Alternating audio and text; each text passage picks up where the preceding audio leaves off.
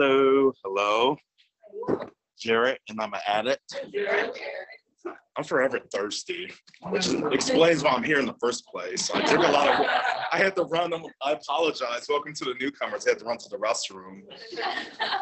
I don't know, but my thirst for other things has brought me and put me in a really bad spot in my life. That's why I'm here. I'm here to share my story. Kind of give you a outlook of what this looks like, what this journey for me has been like. And, you know, I like what the opening readings about if someone's still suffering, like if you have a desire, you know, you're tired of suffering. I feel that's really comforting. So I'm the type of person who's always thirsty. Let's see here.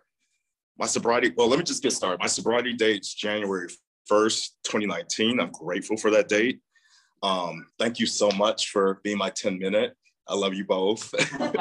And thank you, Eric, for asking me. So my addiction takes me weird places. Let's see, I've lost 10 good jobs from being thirsty and, you know, trying to get my hands on a lot of things. I've been banned from like this famous punk rock bar in Chicago. I was banned by the owner who said I was too electric. So I don't know, people find that funny.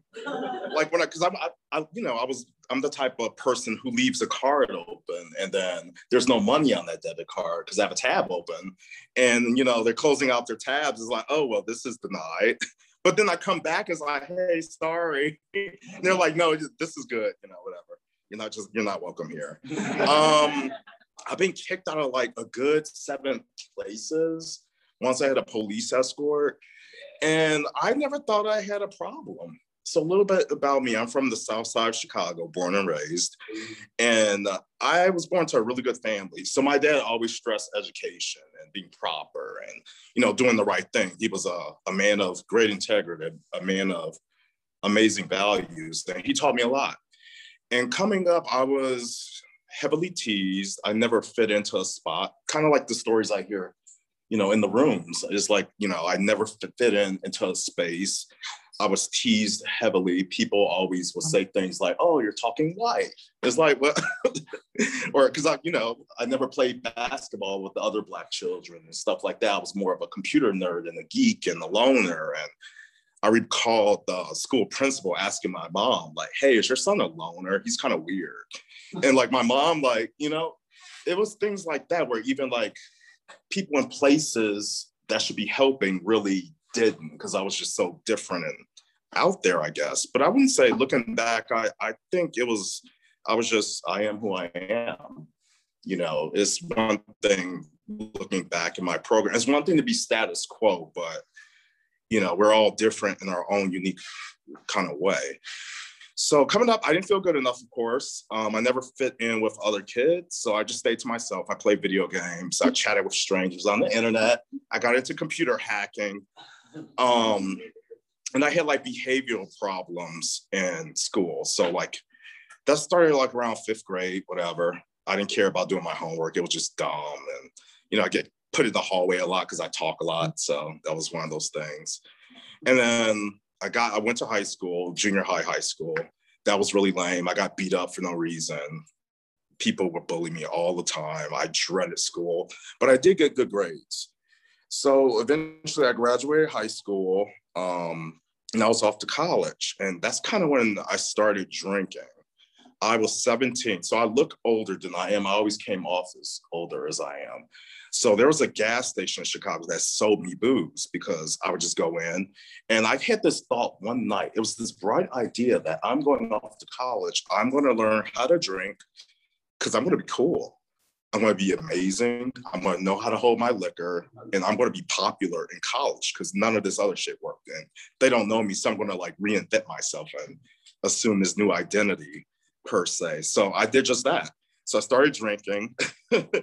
I would drink in my room, so I would get like some Bacardi Gold and some Hennessy. I don't know why I hear about it in rap songs, so I thought that was cool. Be sipping on some Hennessy with some ice and thinking, I don't know, and I'm doing all this like while my parents slept. And I got like, that first time I had a drink, it was like nasty, but then it was just like, damn, I've been missing out on this. It was just like, whew. And I know like the big book talks about this idea of ease and comfort. I was just like too chill. And it was like, it felt so amazing. I was like, I've really been missing out on this. Because I knew like in high school, there was gangbangers and stuff. You know, they did drugs and sold and stuff like that.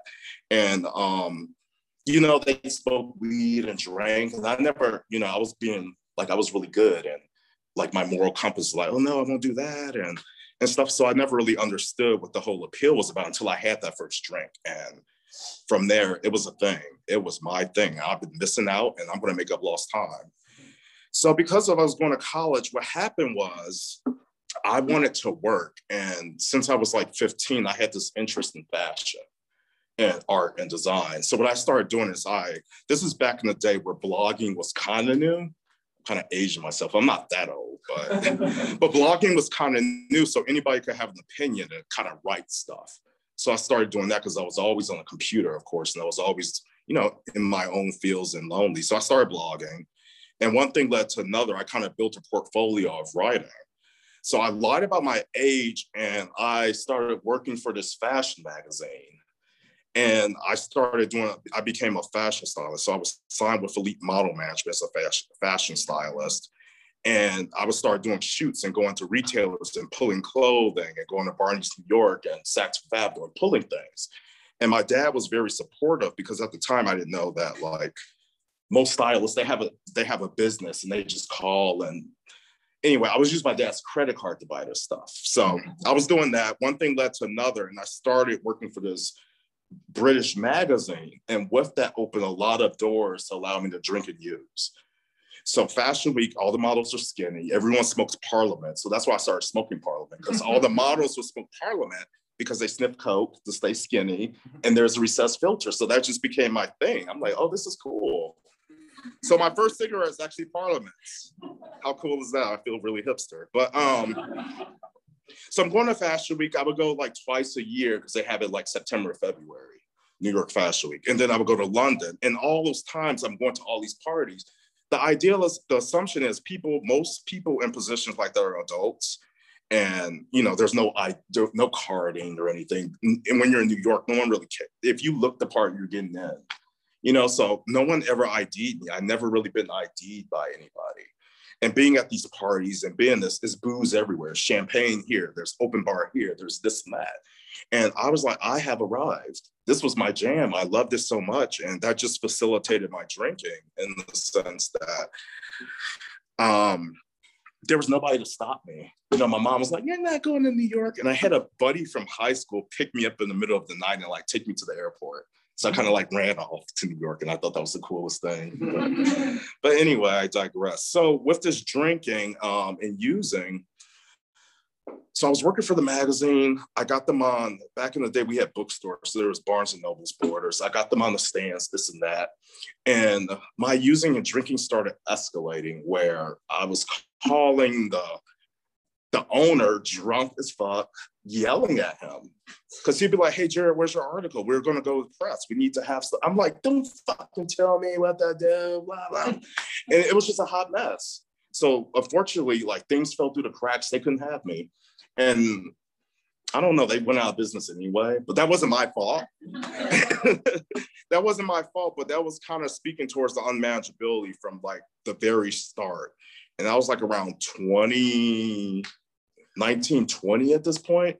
Fast forward, I'm in college because I'm still like trying to balance college and do all this other random stuff. So I don't know how I did it, but I graduate college. I did a double major.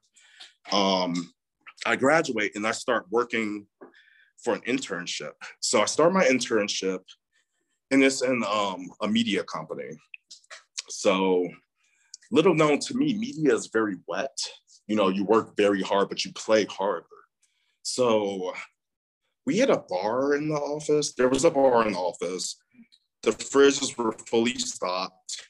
And people, you know, I'm a little different. I didn't know this at the time. I didn't know I had an issue, but people usually will like grab one beer after work and they'd be like, Hugh, you know, I finished my day. I finished this major project. I'm just a little team building event with, you know, a few beers. Me, I would stay late in the office. Sometimes I would work hard, but I'll be in the office drinking. I would go into the into the bars, started pouring drinks, like, helping myself. And this continued, and it started to affect me. Yeah, I lost that job. I'm the queen of call off. I'm the type, because I worry about what people think. When I get plastered, I don't show up. I don't want you to smell it on me. I don't want you to see me. I don't want any questions asked. So me trying to save face leaves me to not showing up at my job. So it was always the same story. Every time I got fired, it was like, well, we like you, but you're never here. And one thing led to another. So finished that job. I relocated to San Francisco. Let me see how I'm looking at time. Relocated to SF. Same thing continued. I'm living with roommates. It escalates. Same thing, partying, going out. Nothing really matters. I'm barely holding on to a job by the skin of my teeth. And by this time, I'm less of a weekend warrior and more on like whenever, during the week, in the morning, at night, whenever I feel like drinking and using, I'm going to do it. So I was never really into weed, but my neighbors, because I'm in California, so you're smelling weed everywhere. Everyone does it. So I'm like, okay, cool. So I'm smoking with my neighbor, and they're, they may have an alcoholism problem or a problem with substances, but I think they were used heavily. But I would take it so far where sometimes people would be like, hey, we're going to call it a night. You need to go home. So it's like I started to reduce myself, saying low battery here, but I started to reduce myself. So to and seek out people who use like me, because normal people, they'd be like, no, this is too excessive for us. We got to be somewhere tomorrow. Or like, no, my kids are coming, I got to go pick them up. I can't be too blah, blah. Or, hey, I got to work tomorrow, or I got this to do. So it's like, okay, you're not a good, I'll stop talking to you. You're not my friend anymore. I need to find somebody else who can hang. So this continues. In SF, I lose my job, lose my shirt, lose everything, get kicked out of a few places. And before I come back to Chicago, what that looks like, I got into a relationship. I'm gay, so I was like, it's just funny. I started dating this other guy who's alcoholic. It was fabulous. So we would take each other out. We'll like alternate. So he'll be plastered one day and I'm like carrying him home and he's falling in the street. And then the other day, like other days, I'll be so fucked up. He got to carry me home and take me home and all that. But it got bad. We started like getting into physical fist fights and stuff. And we'll be drunk like... We both had black eyes, and it got really abusive and really nasty, and we weren't helping each other, so we split. And in that split, I moved into this motel in San Francisco. It was called the Islander, very fun, East Bay. And there, because I love people, and I want people to love me and like me, so there was a lot of tweaker action, noodle grooving happening, and friend of mine told me, do not open your door. Do not talk to anybody there. This is the most seediest motel in the area. You need to stay there until you find a roommate situation. What do? I get drunk and I'm talking to everybody. And there's a person with a pookie smoking. And then there's like, I'm just drinking and sipping and sniffing a little something. And before I know it, I get robbed. There was a transsexual and this muscular bodybuilder in my room, and I fell asleep. Like I blacked out. So I wake up to like this jail dildo, which was like a plunger with a towel on top, with my wallet stolen, my phone stolen, everything's gone. And I was like, oh my God, this is horrible. This is a wake up call. So with that, I go to Wells Fargo. It takes them like 30 minutes to verify me because, they got to ask all these questions and stuff to be like, is it really me? Get some money and I go get a drink. That's the first thing I do because I'm stressed. Oof, that was a rough night. So anyway, I go back to this CD hotel and I'm still barely holding on to this job. And at this point, I'm a temp. So anyway, I was washing my clothes for the next day, and the motel, they decided to lock the laundry room. So all my clothes are in there, and I didn't have anything to wear for the morning. And I missed work, and I got fired that day. So fly back to Chicago, same thing happens. Living with parents, I go, what we say in these rooms, we go back to mom. We call mom. You're like, help me. I'm doing all right, but things are a little not as favorable. So come back to Chicago. eventually I get my own spot. So in my thinking, because I'm an addict, I was making really good money at this job. I started there. So I build my life up, like the big book says, and right before like an important engagement or something, I tear it all down with no explanation. So I'm kind of paraphrasing, you know, the future is bright, but I tear it all down right in front of everybody else. And everybody's just questioning, like, what the hell is wrong with you? So in my head, I move into this apartment in the hood because what better reason? I'm going to save money. I'm going to have more money in my pocket and I'll be able to drink like I want to. So I'm purposely living in a really seedy neighborhood because I want to save money. And things get really bad. Things get really, really bad. I'm drinking every day. I'm drinking hard alcohol because that's what I do. I don't drink beer. I don't drink wine. I go straight for the hard alcohol and I drink it straight out the bottle. And I sleep next to it. So when I wake up, I have it right there and I'm shaking and this and that. So I get introduced into crack because my neighbors smoke crack and what better thing? So I have some crack and I'm like, oh my God, I've been missing out. So like, I'm living this double life where I'm like corporate America by day and then like crack whore at night.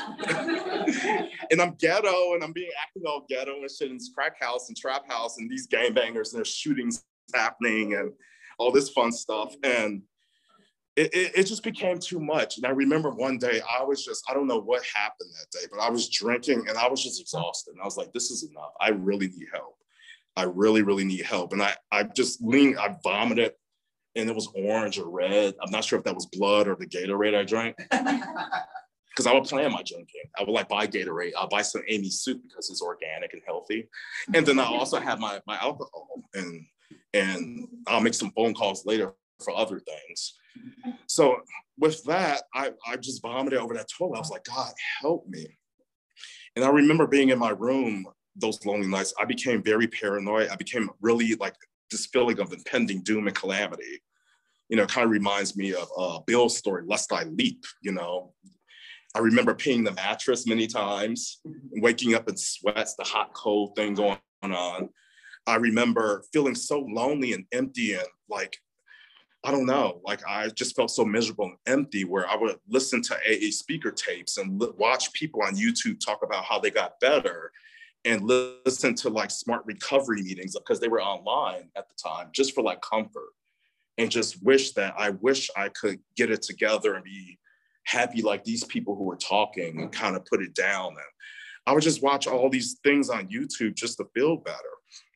And I remember talking to a friend who also got into crack and he went to treatment out here. So he was telling me about this treatment center.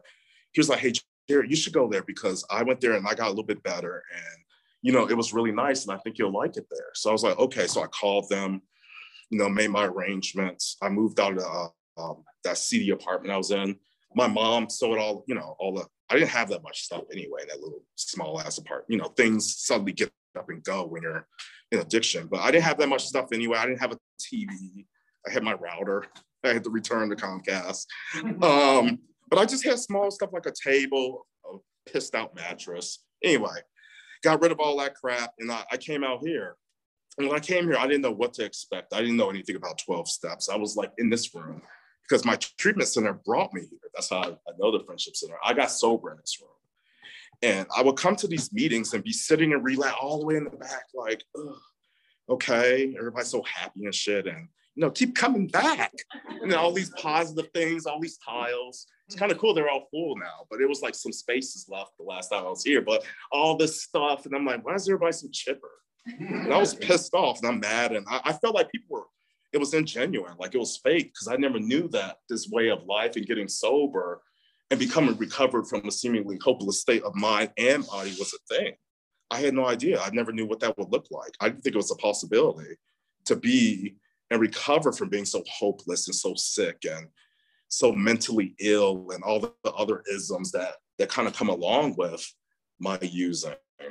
So I kept coming to these meetings because treatment, of course, brought me. And I was upset at first, but then what changed and what started to happen was I started to become very curious. I was really curious as to why people were so happy. Because I started to see that it was genuine. Like you can't fake happiness you know what I mean? It started to seem genuine because I would see the same people at meetings. I was like, okay, well, that person was pretty there's a consistency to like how they're acting, how they're talking, and this and that. And people at meetings started to, their personality stayed the same week in, week out. And I was like, okay, well, this is interesting. Maybe these people are really happy. So I kind of stuck around. In treatment, of course, the phase up, I had to get a sponsor. So lo and behold, I'm here at the Friendship Center at the 4:30 on Sunday meeting. I'm not sure if they still have that.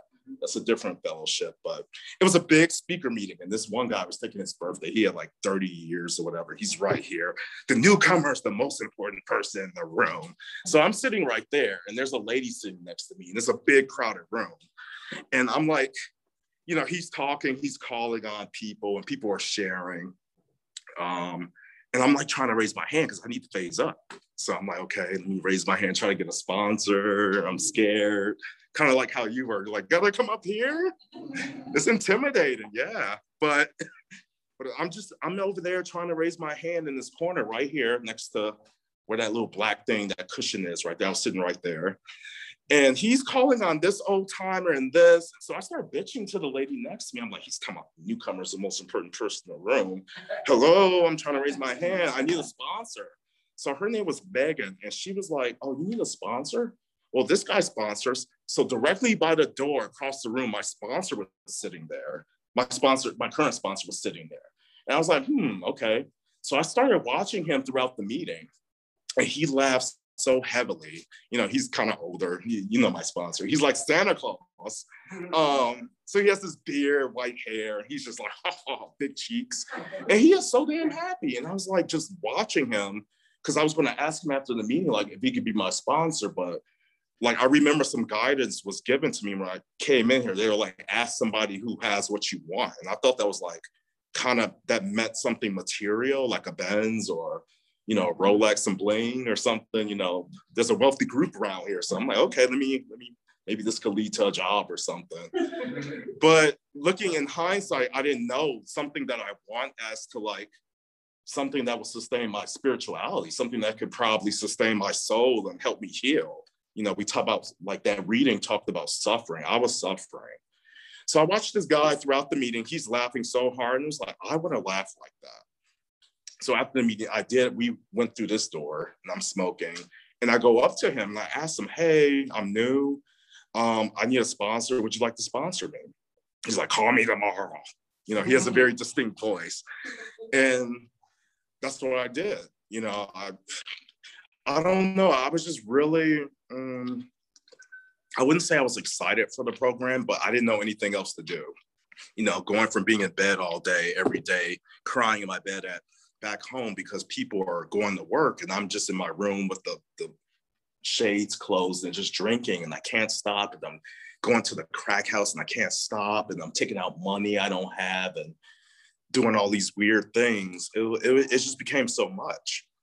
And to come here and kind of see that there's some type of hope, and I was in the midst of it, I was just kind of motivated to like do whatever he said. The question is sometimes, are you willing to go to any length to stay sober and clean? And it was like, I didn't say yes at the time, but I was like interested. So I started going through the steps with him. He would meet up with me at my treatment center, and we just got started. We started through the front of the book. We went through the history, we went through the prefaces, the forewords, because he stressed the importance that if I'm going to do a program, I should probably know about the history of it and, how this program started, what's the beginning of it. And then we just started taking turns reading, and he would pause, we'll go over the material. And I really love my sponsor because and this is the way I kind of work with others, in the sense that I want them, this is my program, like this is the program, but I have to relate to that. Like, I did a self-diagnosis. My sponsor told me he's not going to call me an addict, alcoholic, but I need to determine that for myself. I need to look at my track record. Have I ever had to? No. I thought I would have to, that was my intent, but that's never how it went. When I have to, that ends up closing the bar down. I'm there till 2 a.m. and then I go to a 4 a.m. bar in Chicago, up north or wherever I need to be. So it's like that track record. I did my self-diagnosis, and yes, I'm a real alcoholic. I'm a real addict. I can't stop if there's a sufficient reason. I don't know how. I don't have the power. I lost the choice, I lost any choice. So we go through the book, and I just hung in there. I didn't know what, like, spirituality and all that seemed very mysterious to me. Like everybody talking about their higher power and this and that. And it was like, my sponsor kind of broke it down. And what really helped was in the big book, like that spiritual experience appendix number 2 in the back, because that helped me, because essentially what that says was, like, reading the big book, I had this idea of like, oh, everybody, I'm going to get like this God conscious and everything's just going to magically change. And that appendix number 2, spiritual experience, is referenced a few times. There's a little asterisk at the bottom. And he was like, okay, we're going to flip to the back. And we read that. And what that told me was, I'm probably of the educational variety where it takes time for me to heal. It takes time for me to be restored to sanity. It takes time for me to develop a conscious contact with my higher power. So I did have a concept, but it's still like developing. Every day there's something kind of new being revealed. It's kind of like a feedback loop, in the sense that my faith grows even more powerful. And I know, and I kind of can tap into that, knowing that, like, I'm safe and protected, I'm loved. And even though I thought my life was absolutely miserable, like, everything was actually okay. I made my life miserable. It's like whatever's happening up here, I couldn't tell the true from the false. I thought everything was horrible, but I was safe and protected the entire time. I recall I was walking home from the crack house and it was like a shooting. I could have been in there, I could be dead, but I'm here. So that's safe and protection. Even though I was like roughed up a little bit, I still came in one piece, and I'm able to get better and share what that looks like and kind of pass that on today. So it was from that appendix that really gave me that aha moment of, I need to take it easy on myself, because I'm the planner. I'm the type of thinker that I want to understand what all this means. I need to know it now. This is really, it's not concrete. These are like conceptual ideas that take, it's action. It takes action, it takes practice, and it's we all have a different journey with it. Like what my journey is completely different from anyone else's journey. And I could definitely say that with a fact. Like, me and you are not going to have the same journey or face the same things day to day. It's like what I do with this, how this makes my life look. And once I understood that, I was like, it kind of took off all its anxiety of like, I need to do this, I need to do that in the program, or I should be doing this. Because I would compare myself a lot to people who can make 10 meetings a week versus like, oh, I only made, at the beginning, like 5 or so. And I'd be like, oh no, I'm gonna drink. And it's like, no, that's not the thought. That's not the point of how many meetings you make. It's like, how much am I believing in my higher power? So me comparing myself to someone else's program, it's erroneous in the sense that I'm not them. So I had to knock that off. And then I had to go through, working with my sponsor. I did some inventory. I had to look at my past. I need to, uncover and discard. And then I did a 5th step, which was odd. It was kind of funny because my sponsor was like, me too. And I was like, because I thought I was so crazy and like broken and, jaded and broken goods. But it was just hearing like that me too. And also hearing people's stories in the room from the fellowship that kind of made me feel like I wasn't alone. And that was a big piece of what kept me coming back, because I could talk to you. I just met you, and I could hear people's story and just totally get it, and I don't think that's found anywhere else really. We have a fellowship within AA compared to a world that has no culture.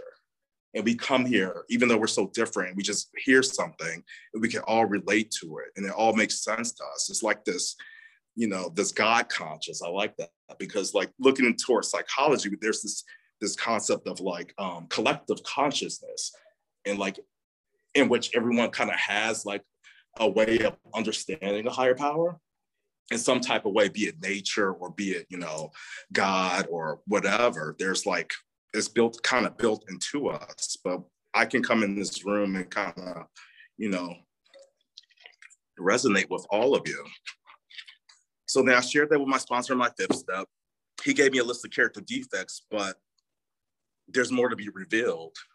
Like my higher power shows me my character defects, because before I didn't know what I was doing. I was just going in the auto drive. But now I'm able to be aware of things because of my inventory. I was able to look at my roadmap and see like, okay, this is coming up. Uh-oh, jealousy, rejection, fear. It's all fear driven. Fears are powerful. And it's kind of funny, like knowing, being in the program is like the using and the bottles, they say it's just a symptom of like what's actually happening in here. So it's like, it goes beyond actually the substance. Like some booze could be right here, but it's harmless unless I have it. So it's been really interesting. And I never thought I would like get to this level of comfort. Like that ease and comfort that I used to get from the bottle and just being broken and trying to forget everything and escape is like, I just feel fully sustained in these rooms. And I'm forever grateful for that. I don't know. It's kind of interesting how it played out. I never expected that something like this would be possible. I never knew that the program could work for me. And it just kind of sort of happened. I just kind of hung in there and did what was told, did what I had to do.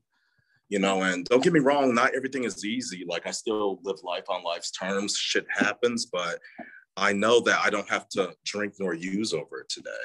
You know, I have a solution. And if I don't know, I'll ask one of you, because we all have solution, you know, from one day to any other day. So if you're new, please get a sponsor. Just hang in there. These steps are very helpful. Don't be afraid of them. They look scary and weird, but you know, it's a step for a reason. It's kind of like one step at a time. And I do remember my sponsors like, you're going to sponsor someday. I'm like, oh, hell no, I won't. I don't have anything to tell anybody. But that's like when I first started. But it's kind of like with the steps, you kind of ease into them. You know, it's like an acquired taste. Like at first I hated sushi. Now I'm all about it. So it's kind of like now I feel fancy. So it's like, you know, it's kind of one of those things like a food or, oops. So that's just been I don't know how you use my phone. Okay, there we go. So yeah, that's been my experience with the steps. Thank you so much again, Eric, for asking me to come out and speak. And I hope someone took something from that. Thanks a lot.